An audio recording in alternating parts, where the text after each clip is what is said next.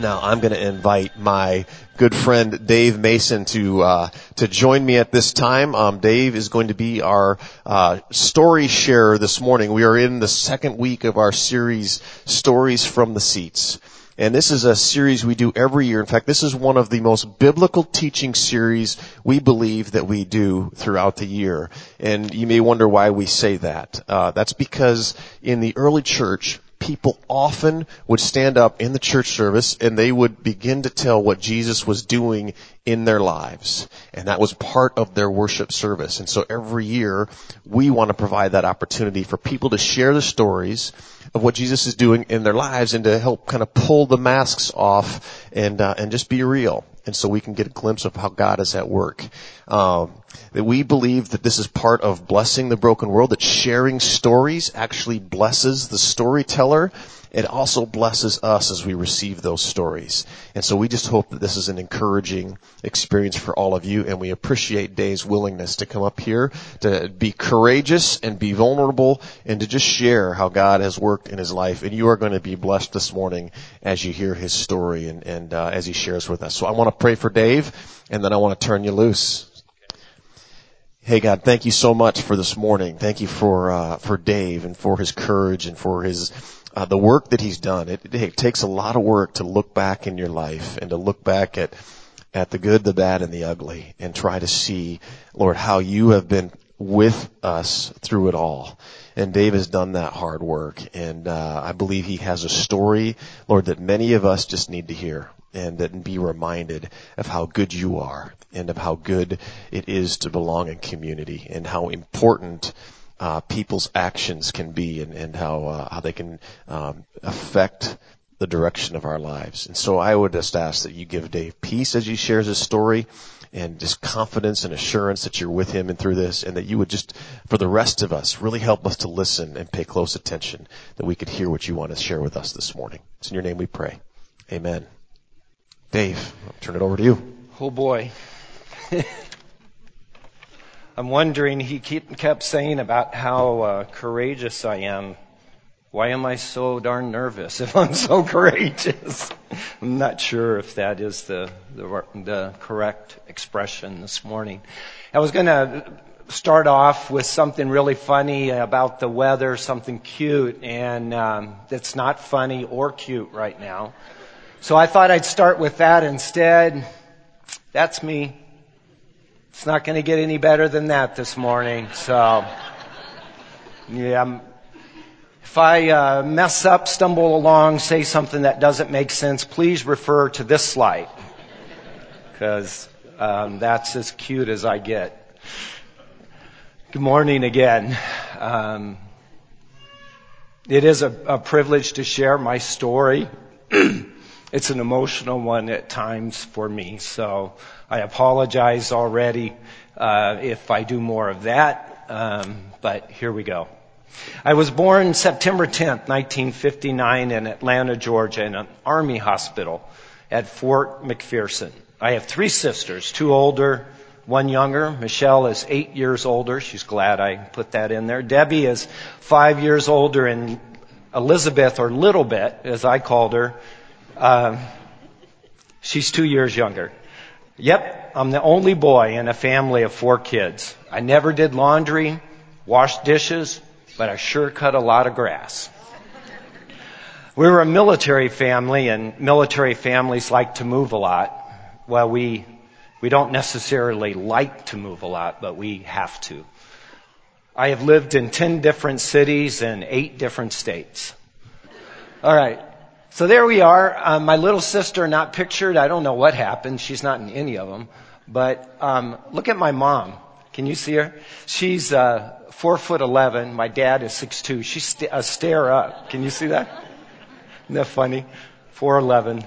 Upon much reflection and a bunch of navel gazing, I've decided that my life makes sense and viewed from 4 different modules.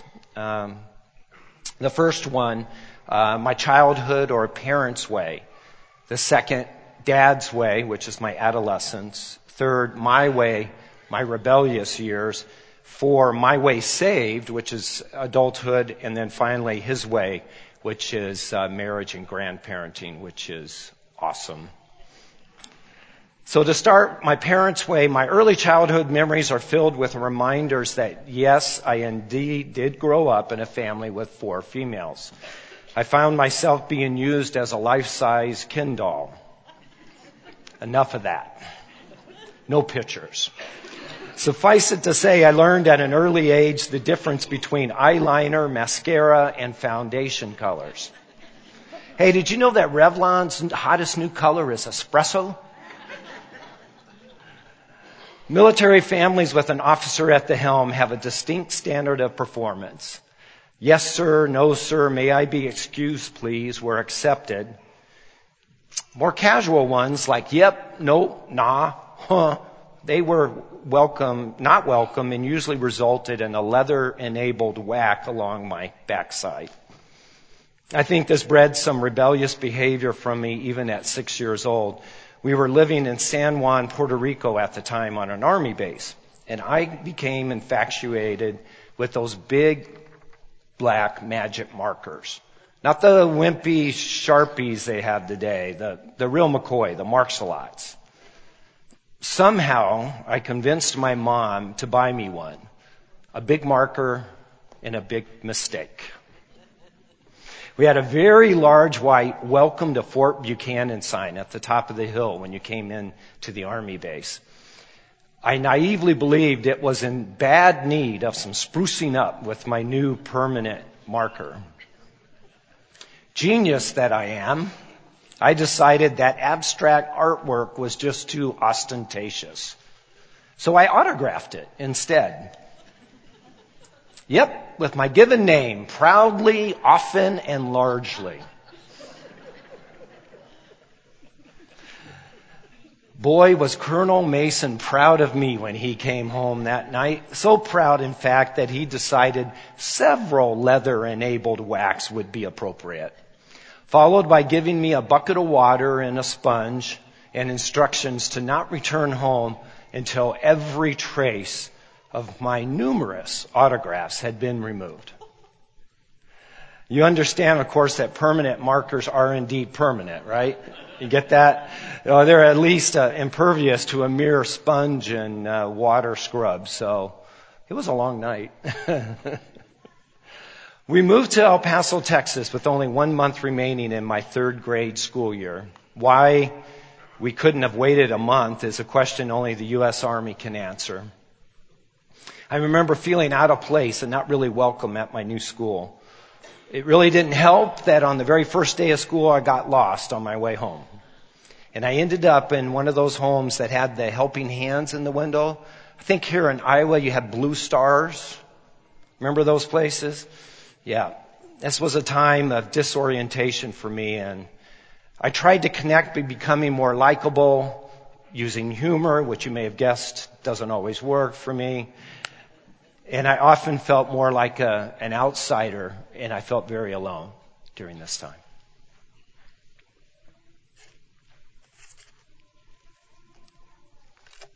There I am.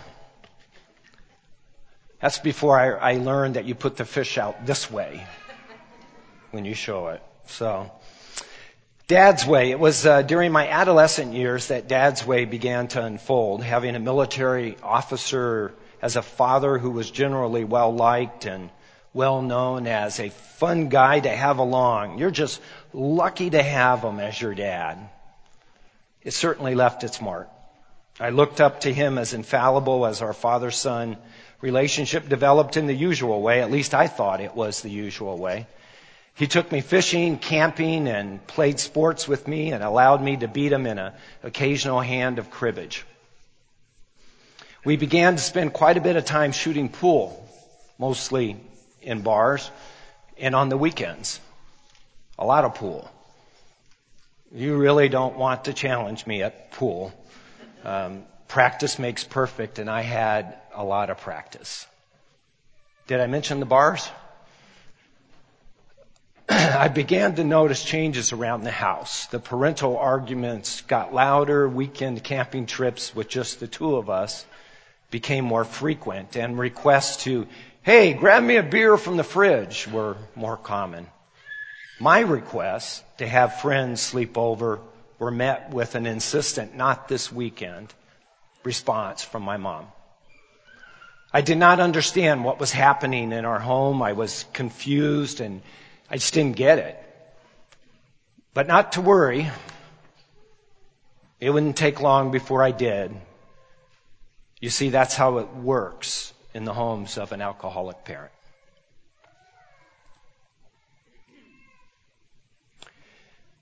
The reality that all was not well in the Mason household smacked me when I was about 12. 7th grade, I think. My dad and I were going to drive my visiting grandmother back to her farm in Oklahoma. It was a big father-son affair with promises of lots of man time and the usual early morning start that all Mason trips were expected to have. If you haven't got 100 miles knocked out by breakfast, what good are you? Really? Come on, let's move it. Friday night, I set my alarm for the early Mason hour and struggled to sleep. Anticipating the weekend's trek, yeehaw, a road trip with my dad. This was going to be great fun. He always woke up before me, but strangely this time, he did not. I was sure that he wasn't in the kitchen making the famous fried egg sandwiches. Mayonnaise, fried egg, white bread. Still can't eat them. That we were required to hold us over till breakfast on the road. So I went into my parents' bedroom to wake them up, and I was met at the bedroom door by my mom, and I could smell alcohol behind her, spilling through the door. She pulled me aside and earnestly explained to me that Dad had actually just gotten home a couple of hours ago. And there was no way he was in any shape to drive. She told me to leave immediately, run to the gas station down the street and call my sister Debbie. She said, "Leave now. And don't change, don't get out of your pajamas, go now." My father stirred behind her and I took off. I was confused, scared, mostly embarrassed. Did I mention the pajamas? Debbie picked me up and we hid out until Dad left with Grandma. My world changed. I now understood my dad had a drinking problem. Isn't that polite? He came home when he wanted to and how he wanted to and drunk usually. He was a socially acceptable, high-functioning alcoholic. I went from father worship to father fear. My thoughts became, when would he come home? Would he be drunk or just mean? What could I do so he wouldn't yell at me? It's after 8. I'm going to go to bed so I'm not awake when he gets home. It must be my fault. It's not a great way to grow up. Tends to make you kind of odd, just like me. A recovering, codependent, performance-based, got to fix it for everyone kind of a guy.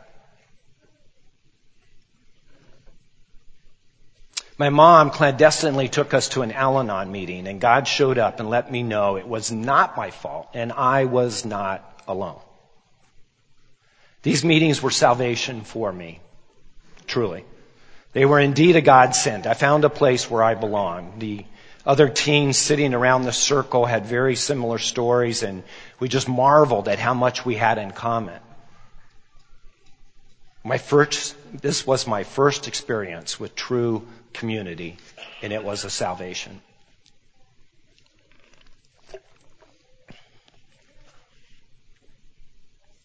My mom sat us kids down one day and announced, she said, I'm going to attend a church downtown that meets in an auditorium. The service will last about 3 hours. She said, you can join me or you can continue to attend the 45-minute Catholic Mass up the street, but you will go to church. 4'11". Next week, all of us kids, we went from veteran Catholics to outlawed evangelicals. Welcome to the Jesus movement of the 70s. My freshman year of high school, I accepted Christ as my Savior and I began a mini walk with God. Short-lived and shallow, but full of emotional highs. Such was the Jesus movement for me. Long on praise, but short on transformation. A quick year later, I would find myself lost, and very lost indeed.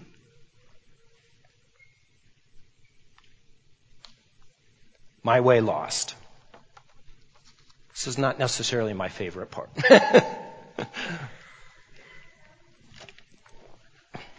This is the period from my sophomore year of high school to my early 20s. You would think that growing up in a home tainted by alcohol abuse, I would have steered a long ways away from substance abuse of any kind. However, I did not.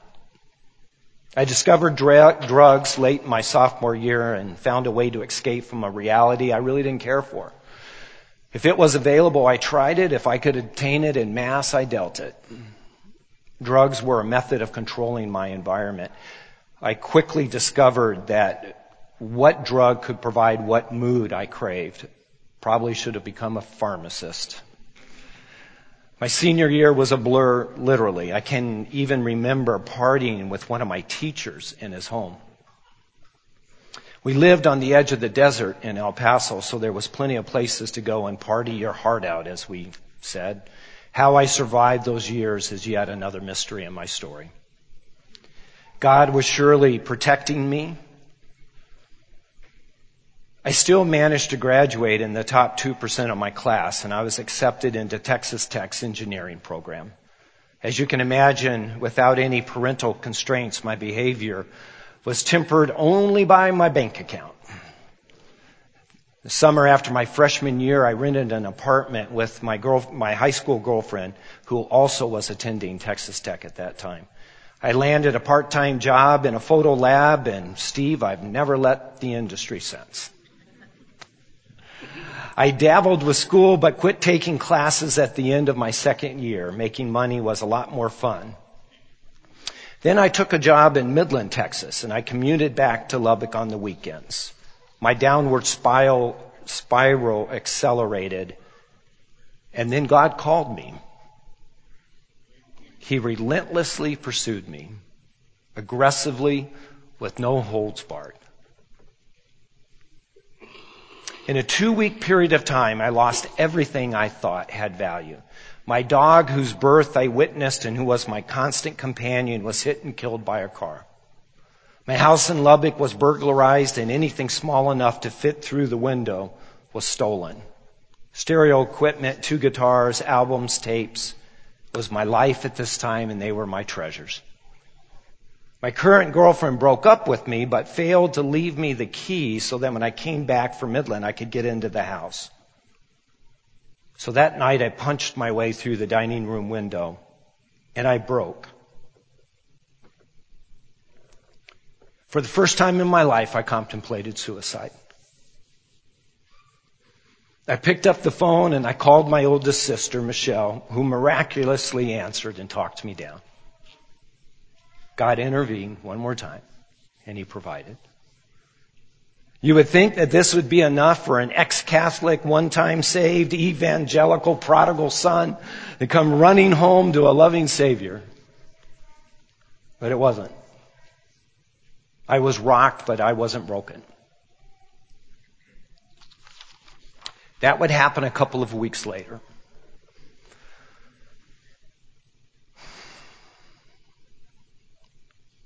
My mother called me on a Sunday afternoon, a weekend I had spent on a perpetual cocaine high. I was coming down, as they say, crashing would be a better term. She proceeded to tell me she was at her wit's end with my father and was seriously considering divorce. Finally asking me if I would pray for her. Would I pray for her? She had no idea what kind of life I was living. Or did she? Did she somehow still see God alive in me? I never doubted the existence of God. I simply turned my back and I ran as fast as I could from Him. Could I pray for the one person who kept me from going absolutely crazy in the home of an alcoholic? You betcha. I knelt down next to my bed and I attempted to pray. No go. It wasn't happening. And it scared me. I just couldn't do it. I knew I had to get out of that apartment, my own little private den of iniquity. So I left, I went downstairs, I began to walk around the block, and God spoke to me very clearly. Audibly, if you will. This is difficult to explain, but it was almost like he was present and talking to me. I know this sounds kind of odd, and I don't know how else to explain it other than the message was clear to me. He said, Dave, you need to get your life in order first. Then you can pray for others.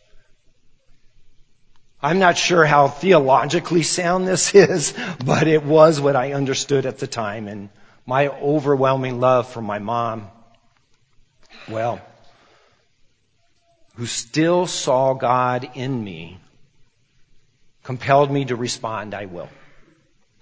I went back upstairs in my apartment and I took a very large and soon to be very expensive hefty bag from my kitchen. I filled it with everything I had of the drug lifestyle. I was dealing at the time, so it quickly became large and very expensive. I sealed it, I drug it downstairs, and I tossed it in the dumpster. Yep, I tossed my baggage into the dumpster and I went back upstairs to have church. Just me and God. I have no idea how long I poured my heart out to Him. It was a sacred and holy place. He healed me instantly of that drug addiction I had at that time. That's a miracle. And I don't understand it. I don't know how you explain or even comprehend grace. He didn't instantly take away a bunch of other advices, however, but He did take away my addiction to drugs. My old friends would call or later come by, and this is the response they would hear. Nope, I don't do that anymore. And this was the beginning of my way saved. Whew.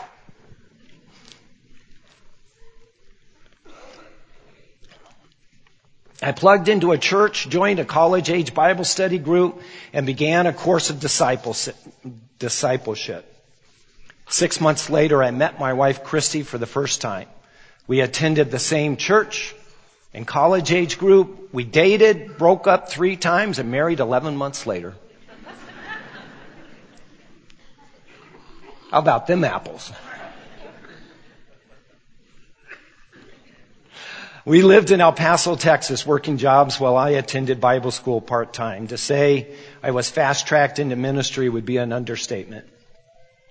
Within 2 years of my encounter with God in my apartment, I was a licensed minister, teaching high school Sunday school, assisting the youth pastor, and leading a college-age small group in our home. Church was everything. Our friends were church friends, and we spent all our free time doing church things. As immersed as I was in the drug culture, I became immersed in the church culture.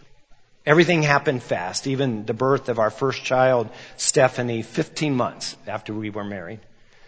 It became clear that a career in full-time ministry was not a correct path for me, so I decided I'd focus in a different direction. This led to our first move as a married couple to Salem, Oregon. We lived in Salem for 10 years and remained very active in the church we attended. And I participated in my very first short-term mission trip. It was a trip to Nicaragua in the mid-'80s. The country was in the middle of a civil war. And the U.S. was supplying aid to the Contras. Not a choice vacation destination at that time. And I kind of question why this was a curious timing for our outreach as well. The trip was life-changing for me, though. It opened my eyes to cross-cultural outreach in an impoverished country. The poverty was rampant and the devastation of war was everywhere. I encountered this little girl. Her name was Maria, and she was going to be operated on by one of the orthopedic surgeons we brought along. As the videographer, it was my job to document not only her story, but her surgery. That means I'm in the surgery, right? That messed me up pretty good right there, let me tell you. She lost most of her family in a village gunfight, and she was shot in the ankle. She was the bravest little girl I'd ever met, and coincidentally the same age as my own daughter, Stephanie. Lord, why her and not my own daughter, Stephanie? The realization of the many blessings I had in my life was overwhelming, and that was the primary impact of this trip, which brought me to tears on more than one occasion. Next came along our son Jared, and we thought life was on a pretty even keel. There we are. Then we moved to Waterloo in 1995, and I progressed my way through the illustrious and obscure photo finishing industry. Who wouldn't move from Oregon to Iowa? We lived in a fertile valley rich with produce and fruit. We were an hour's drive east, we could go to the mountains, or an hour drive west, we could go to the ocean. So of course I got itchy feet and wanted to move. Who wouldn't? So began my career as a production manager at McKenna Pro Imaging, a company now that my wife and I own. And that's another long story of how God provided. We don't have time for that today. We continued to stay involved in church and tended to follow our children along their church paths. I helped with junior high and subsequently the high school groups as they aged, and then a bombshell. Christy and I were having serious marital troubles, and we were in desperate trouble and on the very edge of a divorce. Then God intervened again. After much work with a gifted counselor and tons of prayerful support from our good friends, we were able to save our marriage. God stepped in several unique ways throughout the process that undeniably spoke again to me about His abundant grace. There were at least 3 distinct occasions where I was broken during this time. Each time He picked me up, He patched me back together with new understandings of what this grace was. One time occurred with a good friend, John West, who I met for breakfast on Friday mornings. John showed me that simply being there was a grace gift beyond all comprehension. One Friday during this particularly bad time, following a particularly bad night of no sleep, we met at Village Inn. I couldn't even bear to go inside, so he suggested we just take a walk, and he stayed present with me. He began to pray as he walked, just asking God to take me in His arms. He kept at it until I was able to join him in the prayer, and then he began to praise. And again, he kept at it until I could join in. Have you ever had someone lift you up and place you at the altar of a loving and a compassionate God? I have. Thank you, John West.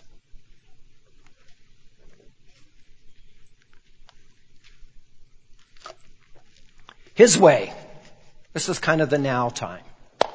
We're empty nesters. There we are. That's the picture how we want you to think we look, but really it's more like this next one. There we are. Yep. That's the chaos of our 4 grandchildren who live close by, North Liberty and Cedar Falls.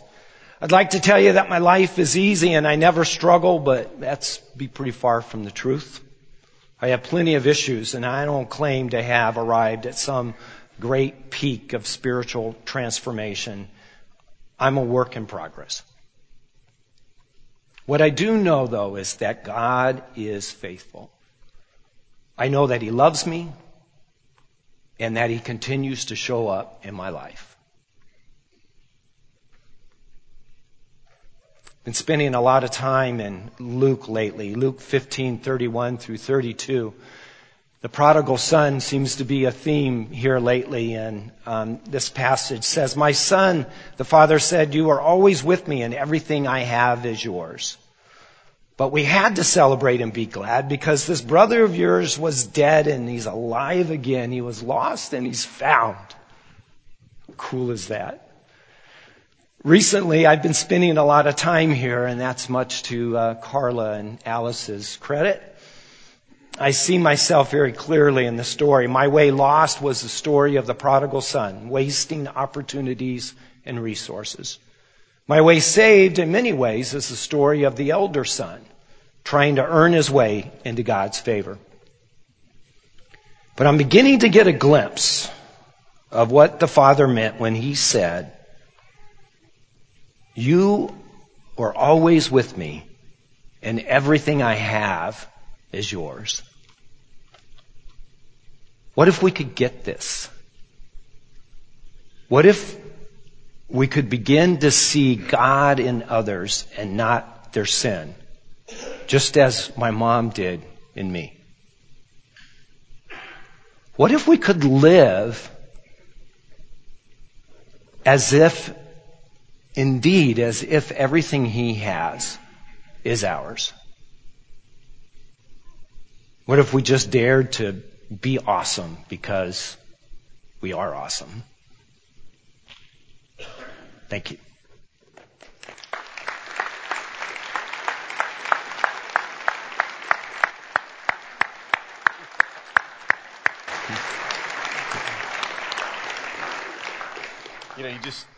I forgot my microphone. Here, do you want mine? I forgot to bring my microphone up. Or asleep. No, it was very good. You just see so much God reaching out in so many ways, how we are designed to live in community. We're designed to live in family. And when that gets broken, which was broken for you, we often will start looking for that community in other places. And then Jesus' call to repent, right? Because the kingdom of God is near. So turn away from that other stuff and come back to me and be part of my family. And we just see how God invited you into that and how he replaced and restored your community, and see God at work in so many ways. So thank you so much for sharing. Let's say a word of prayer for Dave. God, we are just so thankful for Dave. We're thankful for you and for how you never give up. How he said you pursued him with your relentless love, and you just kept coming after him. That even when things were broken in his life, even when his family wasn't going well, even when he turned to drugs, Lord, you sent his mom to say, "I still see God in you." You even before that, you sent him to Al-Anon, where he experienced, Lord, that he wasn't alone, that there were other people like him who were struggling with the same issues he was struggling with, and the types of families that he was in. Lord, through it all, you were reaching out to Dave and showing him glimpses of who you are and of your love for him and the life that you were inviting him into.